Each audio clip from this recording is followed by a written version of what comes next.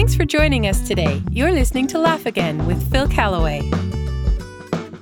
Back when Muhammad Ali ruled the boxing world, he was in the back seat of a limo driving to a title fight when the police pulled them over for speeding. The driver was at fault, and when the officer informed him that his speeding ticket would cost $100, he turned and told Ali.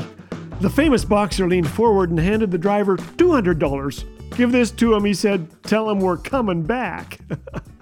Well, money has its advantages. It may not bring happiness, but it can help you be miserable in comfort.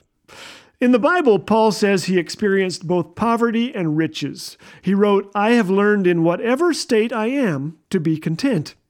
Here are 5 secrets I've learned about money. Number 1, money is a blessing. Very few stores in which I shop are exchanging groceries for pine needles, so money comes in handy. It can buy food, warm your home in winter, and allow you to take a friend out for tuna sandwiches. Ramona and I are involved with great organizations like Compassion that use money to save the lives of children, get them medical help, and a trade. My daughter called from Europe once and said, "Daddy, I'm out of money." I had some left over. She was able to spend it. What a blessing for her. Money is a blessing. Number 2, set your heart on money. You'll be disappointed whether you get it or not. Looking to money for true wealth is like trying to find a Lamborghini at Value Village. It's not there. Don't ask how much you have. Ask how much you enjoy. The richness of your life is determined not by how much you has, but by what has you. Not by how little you have, but by how little you want. Number 3, money often promises what God promises, but it doesn't deliver. Money promises peace, joy, a future, contentment, and white teeth.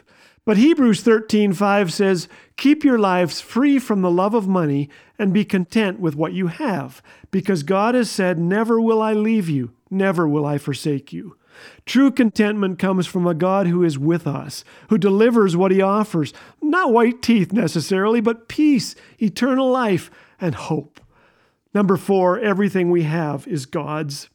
Whether we have little or a lot, our ownership attitude can boost our joy.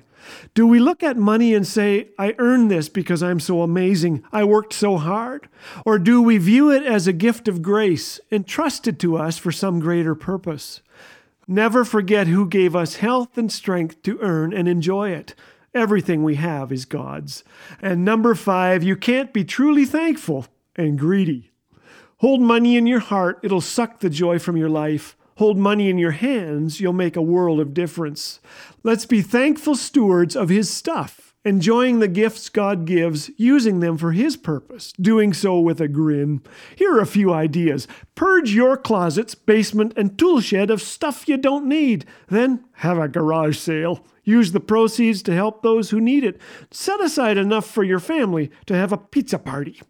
How about this? Send an extravagant donation to a single gal or guy on your block or in your church. Include a fan letter. Let your kids in on it, but tell no one else. You don't need money to bring joy to others today. A smile or a kind word will do. But whatever you have, think about a way you can bring joy to someone else with it. One rich guy said, "I earned my money the old-fashioned way. I was nice to a wealthy relative." Money won't buy you happiness, buy you love, or buy what it used to, but it's a gift. Let's thank God for whatever he's given us and spread it around today. This month is Laugh Again's fiscal year end, and financially, it is one of the most important months of the year. You may not be aware, but Laugh Again is completely supported by the gracious gifts of friends across the country. This month, we're asking our listeners to help us meet our goal of $125,000 and keep this ministry possible. To donate, call 1-844-663-2424 or visit laughagain.us. Laugh Again, truth bringing laughter to life.